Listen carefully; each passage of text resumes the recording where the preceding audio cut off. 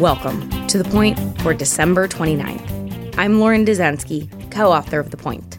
I'm here to cut through the political spin to bring you the news you need to know.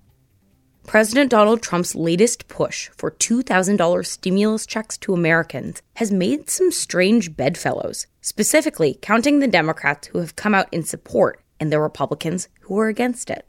And all of this puts Senate Majority Leader Mitch McConnell in a tough spot.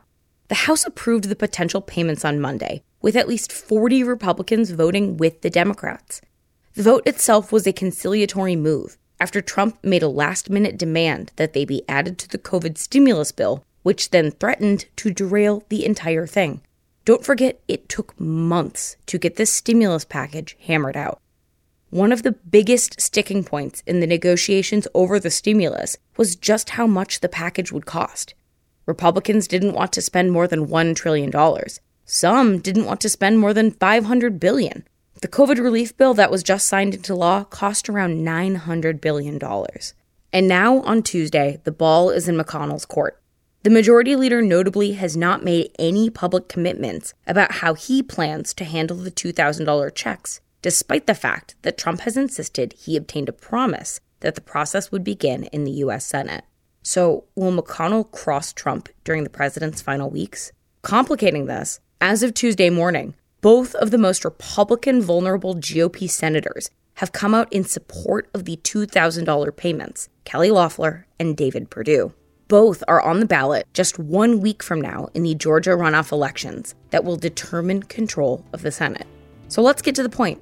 Trump supports the $2,000 checks, Democrats support it, and some GOP members support it too, but others oppose it, which puts Mitch McConnell in a very tricky spot. And that is The Point for December 29th, 2020. Thank you for listening. For more updates throughout the week, subscribe to The Point newsletter at cnn.com/thepoint. If you like this audio briefing, you can get it every single weekday on Google Home or Amazon Echo, or subscribe on Stitcher or Apple Podcasts or your favorite podcast app so you never miss an episode.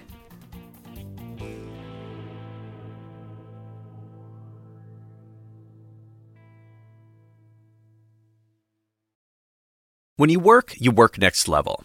And when you play next level. And when it's time to sleep, Sleep Number smart beds are designed to embrace your uniqueness, providing you with high-quality sleep every night. Sleep next level. J.D. Power ranks Sleep Number #1 in customer satisfaction with mattresses purchased in-store. And now, the Queen Sleep Number C4 smart bed is only $1,599. Save $300 for a limited time, only at Sleep Number stores or sleepnumber.com. Prices higher in Alaska and Hawaii.